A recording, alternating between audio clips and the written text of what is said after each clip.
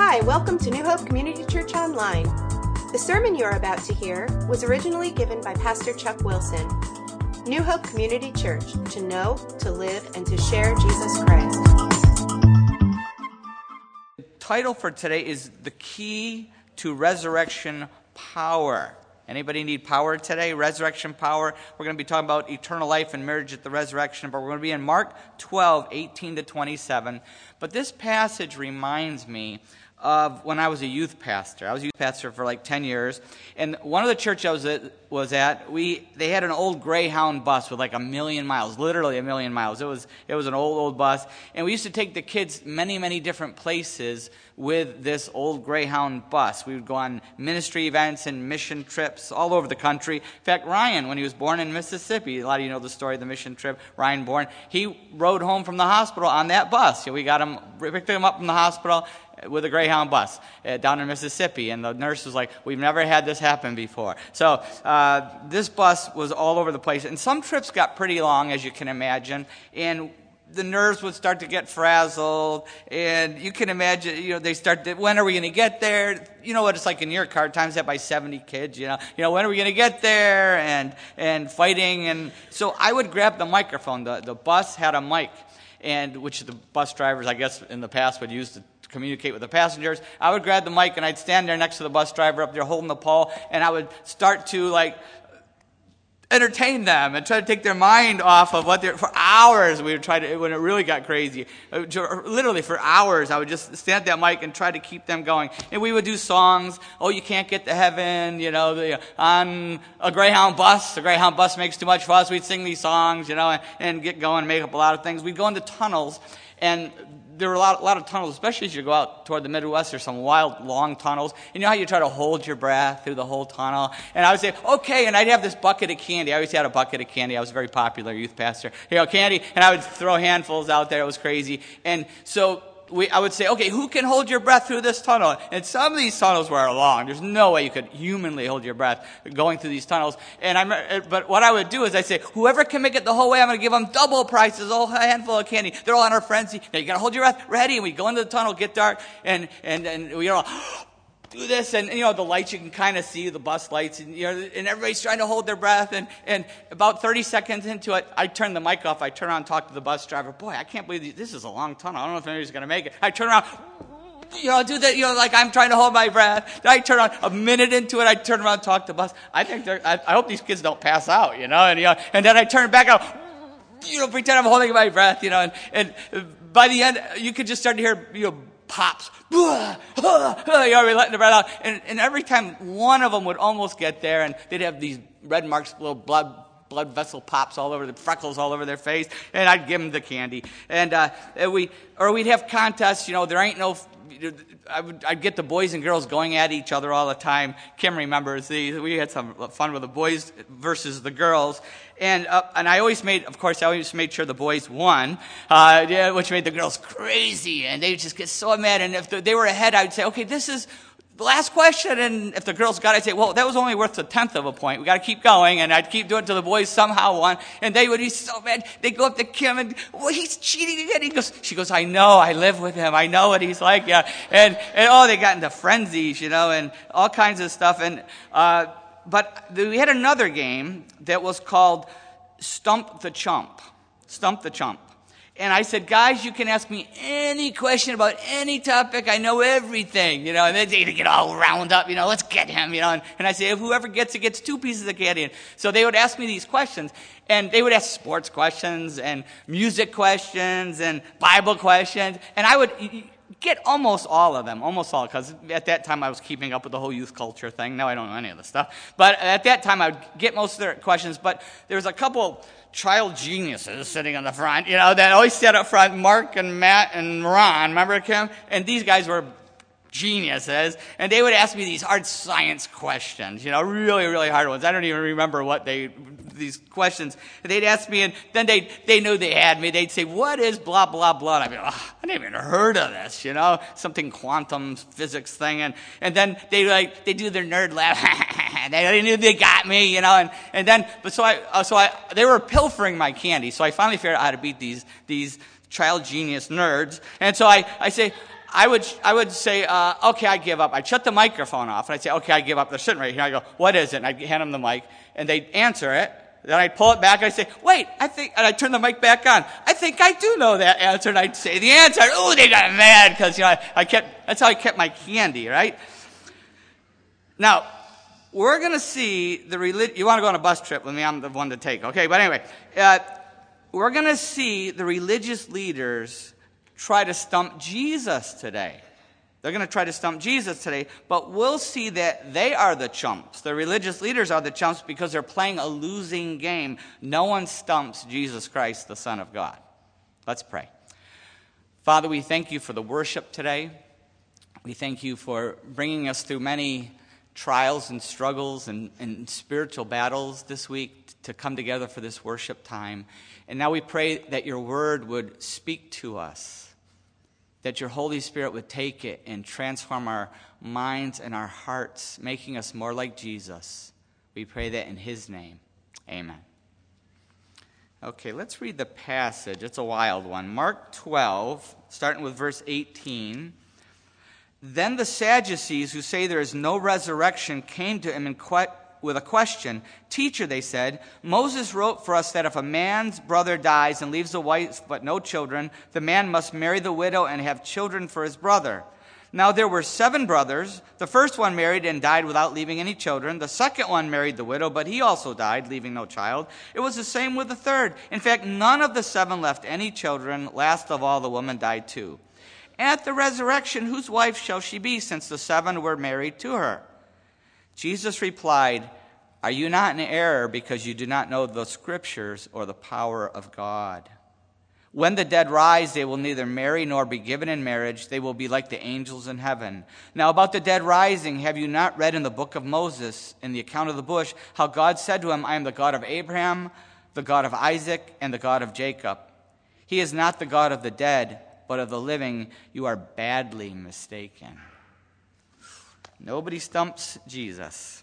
Verse 18, we'll read that one again. The Sadducees, who say there is no resurrection, came to him with a question. So the Sadducees come. The religious leaders are trying to trap Jesus. We've seen the Pharisees take a shot. Now the Sadducees are taking a shot. They're trying to trip him up. They're trying to get him arrested by the authorities or stoned by the people. They're trying 2 different ways to get him killed, one way or the other. He has evaded and turned the tables each time. We've been looking at this, if you remember when we were back in Mark 12 earlier. He's evaded, turned the tables. They couldn't stump him no matter what. They tried political questions. All the political questions didn't work. But now the Sadducees decided to try a theological question to catch Jesus, to trap him. And it's ironic that the Sadducees are working with the Pharisees. We've talked about this before. They're bitter enemies, but they all hate Jesus. They see Jesus as a threat to their agendas. Remember we talked about that? The Sadducees were very political, very wealthy, intellectuals, and they dominated the priestly class. They dominated the whole priest caste system. That's why Israel was such a mess spiritually. Israel was when Jesus came, it was a mess. That's why they were trying to murder him. The Sadducees, Pharisees, they end up working out a hit on Jesus, right? They used the Romans to get him killed, but it's a mess spiritually. These guys were very liberal theologically. They only accepted 5 books of the Old Testament, the first 5, the books of Moses, the Pentateuch. They didn't accept all the rest, and we know a lot of people like that today, liberal theologically, even America. They only take certain parts of the Bible that they believe. They kind of Swiss cheese it and shred it and take what they want, right? And they didn't believe in the supernatural. They didn't believe in the supernatural. There was no resurrection. We already talked about it. There's no angels. This is it. This is the end of life. No resurrection. This is all there is to life. We know a lot of religious leaders like that today, don't we? There's a lot of churches headed up by them. They don't believe in the power of Jesus Christ. They don't believe in the supernatural. They don't believe much of the Bible.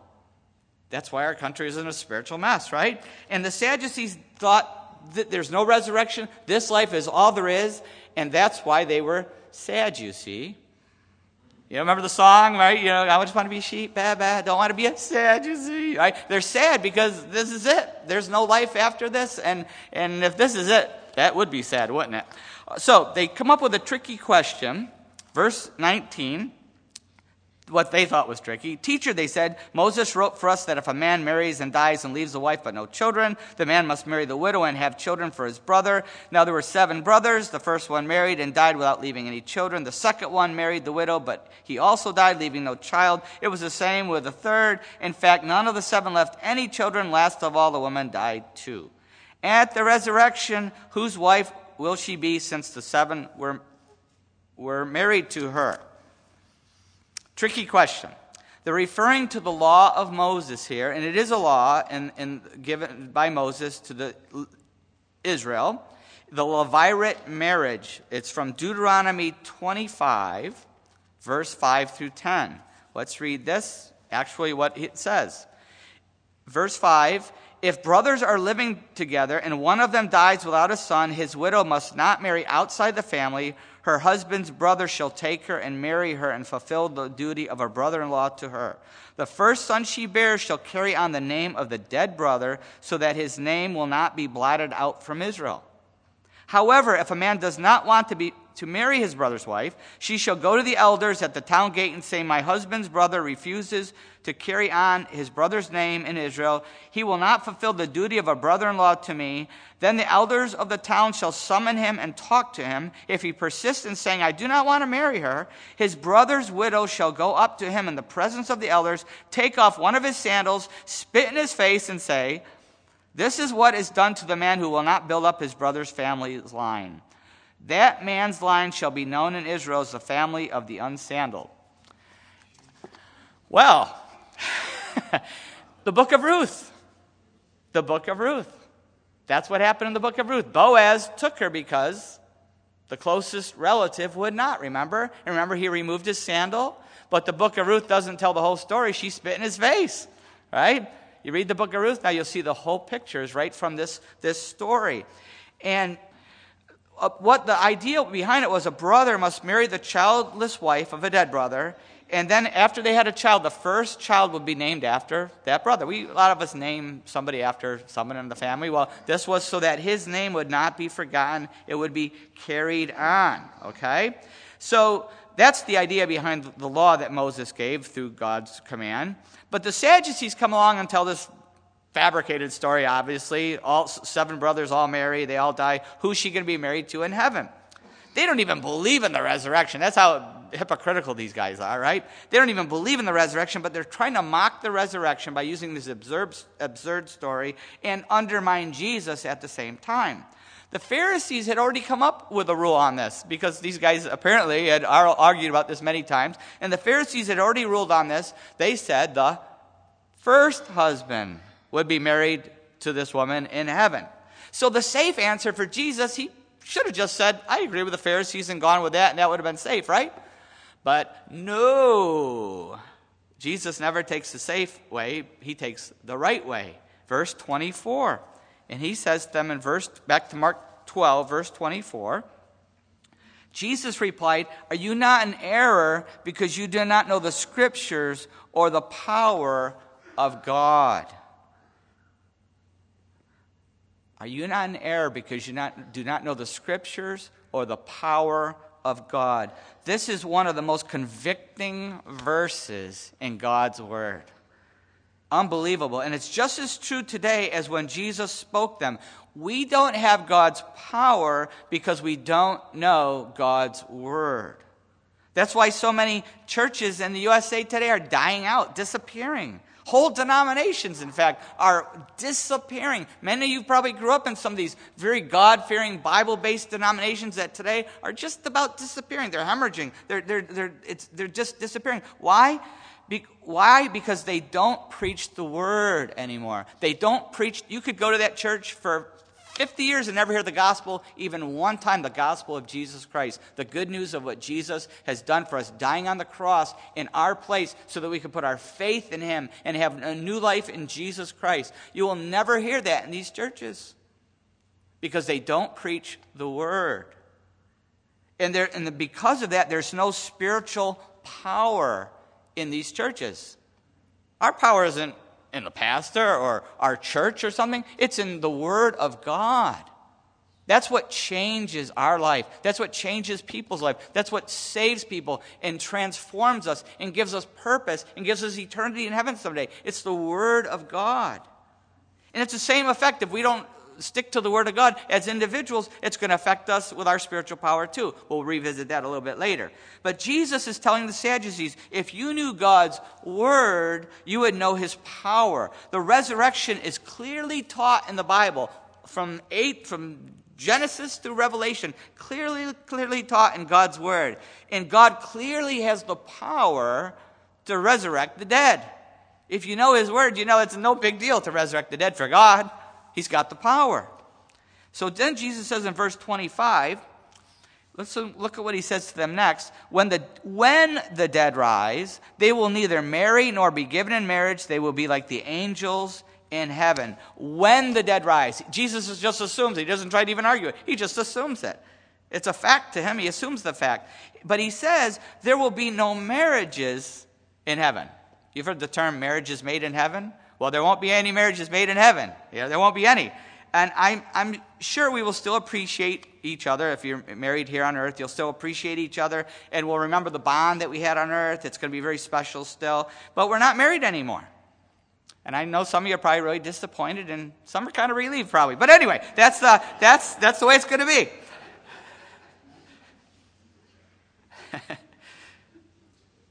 But there will be no more need for marriage in heaven. No more need for it. Or for sexual relations. Sorry, jihadists, there won't be 70 virgins waiting for you. Well, not where you're going anyway. But anyway, but not in heaven either.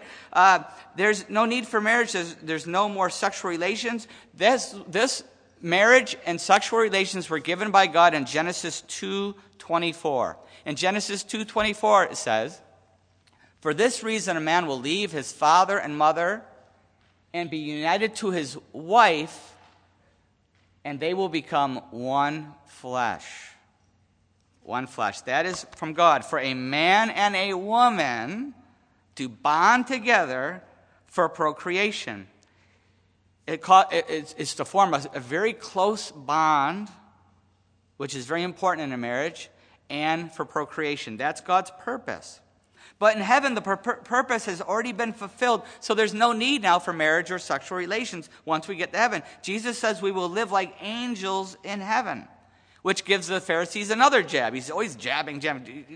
This Jesus guy is like so sharp, always jabbing. They don't believe in angels either, but he gives them that jab too. He teaches two lessons in one sentence. They don't believe in that. He says we'll be like the angels in heaven. There'll be no sexual relations. We will live like the angels in heaven live. But we won't become angels. A lot of people think, well, when I die, I grow wings and have a harp. We get the harp from St. Peter, and we turn into an angel. Well, that doesn't happen. We're different created beings. It doesn't say we'll become angels. We'll live like the angels. The angels are a different created being. In fact, in Hebrews 1:14 it says, are not all angels ministering spirits sent to serve those who will inherit eternal life? Did you know that's what angels were created to do? To serve us. They're our best friends. God has sent them to serve us and to help us in our spiritual walk. And so we are going to live like them in heaven. Now, how does Jesus know all this about heaven? How does he know all this? How does he know what heaven is like? Well, that's where he's from, right? He's been there. He's from there. He created heaven. Jesus created heaven. The Bible teaches he created all things. And if you really want to know what heaven is like, don't depend on books and movies. Depend on Jesus. Even Christians will come to me and say, oh, wow, I'm so encouraged and so comforted. Now I finally know what heaven is like. I just saw this movie. I just read this book. This little 5-year-old went to heaven and came back. And now I know this 5-year-old has told me what heaven is like now. And now I'm so excited about where I'm going. And I'm like, what about Jesus? No, listen. I'm not saying it's wrong to read those books or watch those. As long as they're in total agreement with what Jesus said, I have no problem with it. But our faith shouldn't be dependent on a 5-year-old, right? Our faith and our real comfort should come from God's word and what Jesus says about heaven. Look up all the verses. It's cute to watch movies. I watch them, and our kids watch them and all that. But listen, look up all the verses on heaven. Google heaven in the Bible, and there's tons of verses to really know what heaven is like and where we're going and how we're going to live. But we don't know everything. There's a lot of mystery. In fact, one of my favorite verses about heaven is 1 Corinthians 2:9. In 1 Corinthians 2:9, it says, and there's a song about, we actually sing the song, it is written, however, as it is written, no eye has seen, no ear has heard, no mind has conceived what God has prepared for those who love him. It's beyond human comprehension. It's described, but it goes, we're just getting a little tip of the iceberg. We're just scratching the surface. It's beyond human comprehension. We can only imagine what it's going to be like when we get with Jesus, right? But I'll give you a hint what won't be there. We don't know everything that will be, but I'll give you a hint what won't be there. Before you even start your Googling and studying heaven, what won't be there won't be no more death, no more sorrow, no more tears, no more pain. How's that for a sound for starters? Pretty good, huh? Heaven. So anyway, Jesus wraps up this lesson, this talk, with a lesson on the resurrection. He gets the real issue back in Mark chapter 12, verses 26 and 27, when he says, now about the dead rising. Have you not read in the book of Moses, in the account of the bush, how God said to him, I am the God of Abraham, the God of Isaac, and the God of Jacob. He is not the God of the dead, but the living. You are badly mistaken. He says, haven't you read in the book of Moses? Now, Sadducees, what do they only believe? The book of Moses. They only believe the first 5 books of the Old Testament, the Pentateuch, what Moses wrote. They only believe them. So he uses the only part of the Bible that they really believe. He uses that on them. And he says, haven't you read that? And that's a hint here. We must read the Bible. We must know the Bible. And he says in the account of the bush. In the account of the bush. The account of the bush, many of you already know, is in Exodus 33. And in Exodus 3, Exodus 3, we'll read it, a couple verses here. Verse 1, now Moses was tending the flock of Jethro, his father-in-law, the priest of Midian, and he led the flock to the far side of the desert and came to Horeb, the mountain of God. There the angel of the Lord appeared to him in flames of fire from within a bush. Moses saw that though the bush was on fire, it did not burn up. So Moses thought, I will go over and see this strange sight, why the bush does not burn up. You've seen Charlton Heston, you've probably seen the movies, right? Verse 4, when the Lord saw that he had gone over to look, God called to him from within the bush, Moses, Moses. And Moses said, here I am. Do not come any closer, God said. Take off your sandals, for the place where you are standing is holy ground. Then he said, I am the God of your father, the God of Abraham, the God of Isaac, and the God of Jacob. At this, Moses hid his face because he was afraid to look at God. Back to Mark 12, 26 to 27, Jesus connects the dots for the Sadducees. He connects the dots for them. And when he says, God didn't say to Moses, I was the God of Abraham, I was the God of Isaac, I was the God of Jacob. No, he says, I am the God of Abraham, Isaac, and Jacob. He is not the God of the dead, but the living. If they were dead and gone, he said, I was their God. But he says, I am their God. Interesting, Moses, remember back in Mark chapter 9, the transfiguration? Who appeared with Jesus? Moses and Elijah. He's still alive. Moses is still alive too. They're all still alive. He's not the God of the dead, but the living. And then Jesus says, you are badly mistaken.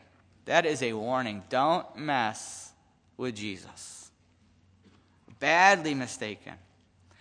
eternal life is definitely taught throughout the Old Testament, from Genesis through Malachi, and it's obviously taught in the New Testament from Matthew through Revelation. It's taught very, very clearly in the Old Testament, and then Jesus came to make what was fuzzy very, very clear for us. It's taught, but Jesus makes it crystal clear for us. In fact, in 2 Timothy 1:10, he says, "But it has now been revealed through the appearing of our Savior, Christ Jesus, who has destroyed death and has brought life and immortality to light through the gospel." When Jesus died on the cross, he destroyed death. When he came back to life 3 days later, he brought life and immortality to light. He showed us what we are going to live like if we put our faith in Jesus Christ. Jesus Christ's resurrection is our guarantee of being resurrected too. That's our guarantee. In fact, in 1 Corinthians 15:20, he says, verse 20, "But Christ has indeed been raised from the dead, the first fruits of those who have fallen asleep." He's saying he was the first one. The first one of all those who are going to die. He's showing us our resurrection. That's what Jesus shows. That's what our whole hope rests in, is the resurrection of Jesus Christ. In fact, a few verses later, 1 Corinthians 15, starting with verse 51. Wow.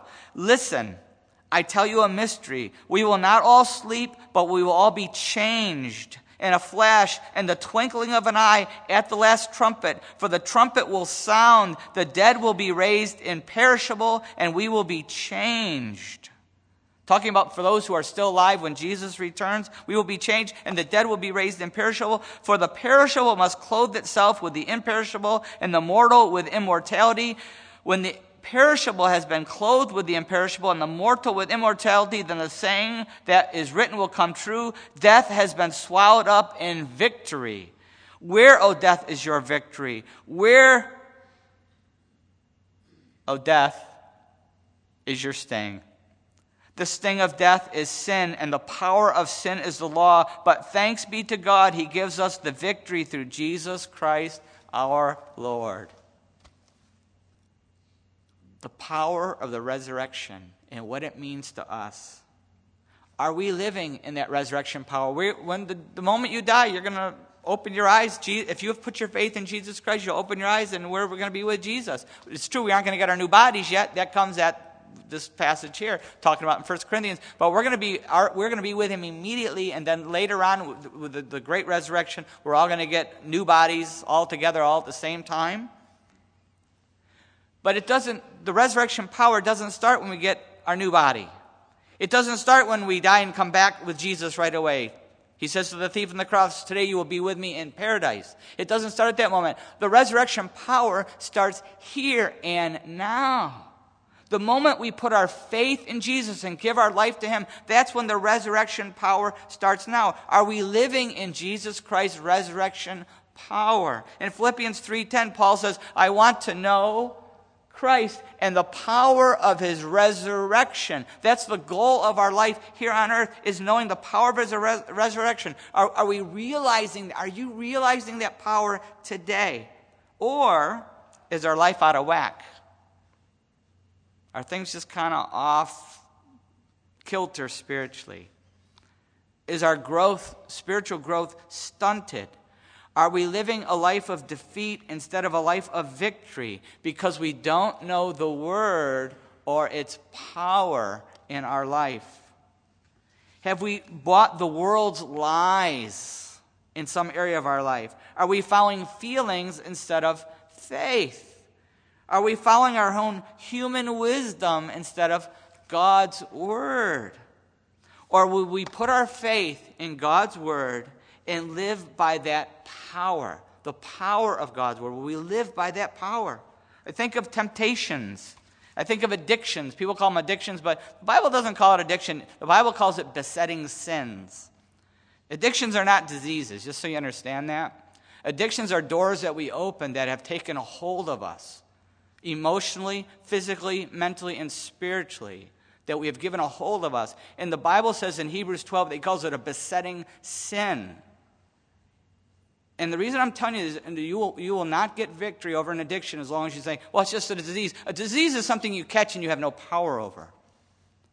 But when the Bible calls it a besetting sin, that's what it calls addictions. That is something that you can fight against. That's something you can battle against. That is something that you can, by God's grace and God's mercy, say no to and get your healing from. And we have the power, the resurrection power, to overcome temptations and addictions. 2 Peter 1:3 says, His divine power has given us everything we need for life and godliness through our knowledge of Him who called us by His own glory and goodness. If you have put your faith in Jesus Christ and given your life to God, you have divine power. We may not be realizing that power in our life, but that's because we're not acting on our knowledge of Him. It's what we know Jesus has said to us. It's what we know, the power that God has given us. We have divine power to break addictive sins, to battle against anything that we're facing, to live in victory. I'm not saying live free of battle. No, it's going to be a battle, but we have the ability to live in victory if we know the power of Jesus Christ in our life. And if you are battling something and you need help with it, talk to me or talk to Kim. Guys, talk to me. Ladies, talk to Kim. We will help you or connect you with someone in our church or a Christian counselor, someone that can help you. Lots of different resources, someone who can help you fight this battle. Get your healing. I tell people this all the time. Get your healing. Don't live with the lies, the delusions, the defeats. Don't live with it. Get your healing. There is hope for anybody by the power of the resurrection. 1 Corinthians 6, 9-11. Powerful, powerful passage where it says, 1 Corinthians 6, 9, do you not know that the wicked will not inherit the kingdom of God? Do not be deceived. Neither the sexually immoral, nor idolaters, nor adulterers, nor male prostitutes, nor homosexual offenders, nor thieves, nor the greedy, nor drunkards, nor slanderers, nor swindlers will inherit the kingdom of God. And that is what some of you were. It's what we were. But you were washed, you were sanctified, you were justified in the name of the Lord Jesus Christ and by the Spirit of our God. We could all look at that list. And I'm sure many of us could add to that list, couldn't we? It's what we were. But it's not what we are today. We can be free from that through the power of Jesus Christ and the power of his resurrection. Get your healing. Do you have your freedom? Do you have the hope? If you're here today, you might be here today and you don't have the hope. Do you have the hope of a real life here and now and a real life forever with God someday? Do you have that hope? There's only one way. John 14:6, Jesus said, I am the way and the truth and the life. No one comes to the Father except through me. And there's only one way to come to Him. It's not by living a good life and being good enough and following religious rules and rituals. John 3:16 says, for God so loved the world that He gave His one and only Son, that whoever believes in Him shall not perish but have eternal life. It's only by believing in Jesus Christ and giving your life to Him. Let's pray.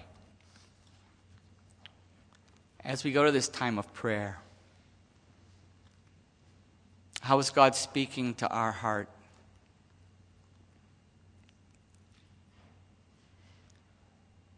Maybe you walked in this morning without hope,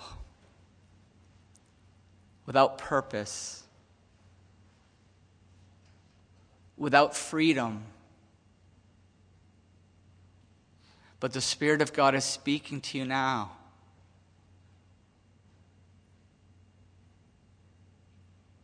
You can have life now. You can have the power of Jesus Christ in your life now and forever in heaven someday. For God so loved the world that he gave his one and only Son, that whoever believes in him shall not perish but have eternal life.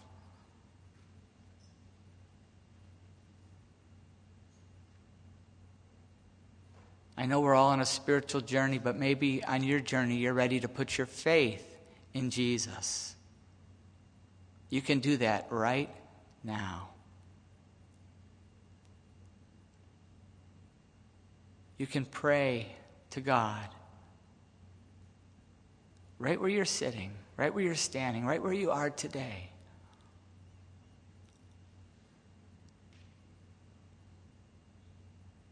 To say, God, I believe in your Son, Jesus Christ.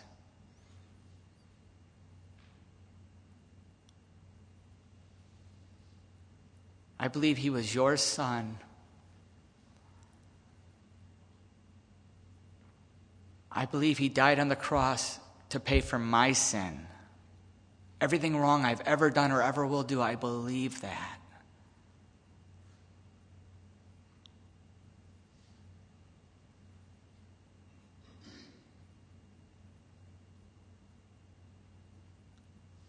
I don't want to sin anymore. I ask you to forgive me. I turn away from that life. I repent of that life. I ask you to forgive me.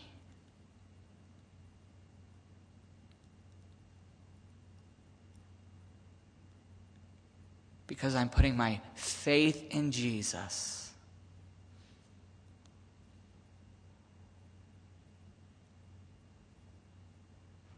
And I'm going to follow him.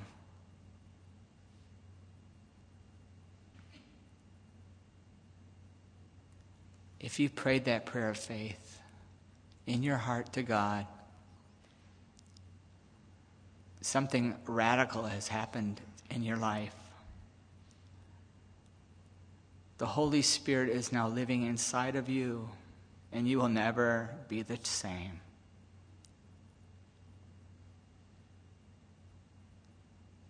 You can never go back to living your old life again.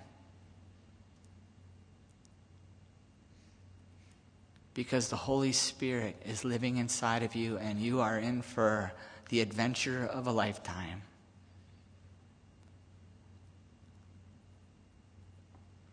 You have Jesus Christ's resurrection power.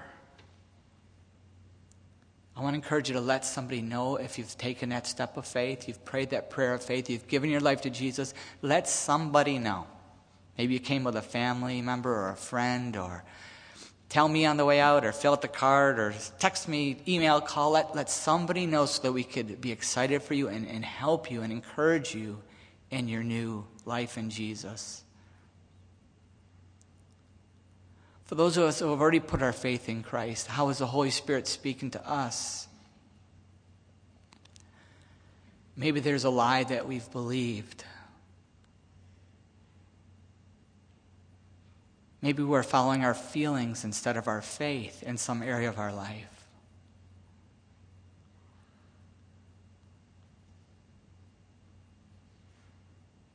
Maybe we know that something in our life is not what God's word says, but it's what the world says.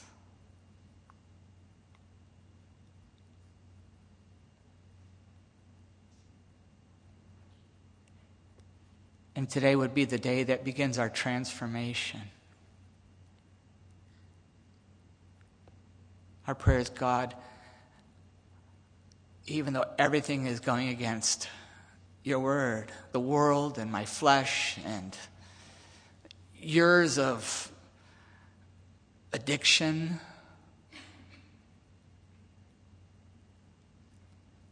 by faith I'm going to follow your word, and I ask that I could experience your power in my life as I begin this battle.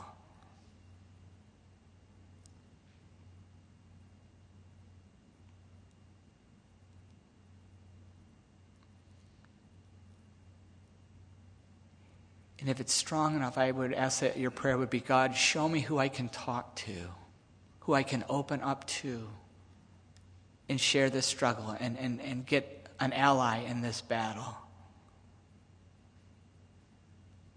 Some things we just have to pray to God and we're free. Others we have to pray to God and share with another brother or sister in Christ to help us battle.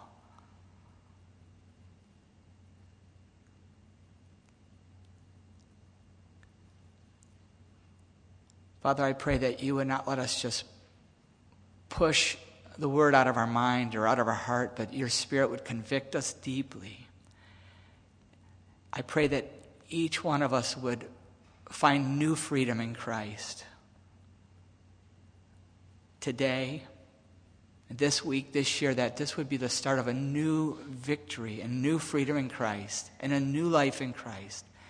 I pray that those who are ready to give up or have given up today would have new hope, Father. Persevering, a lifetime of perseverance. I pray that in Jesus' name. Amen.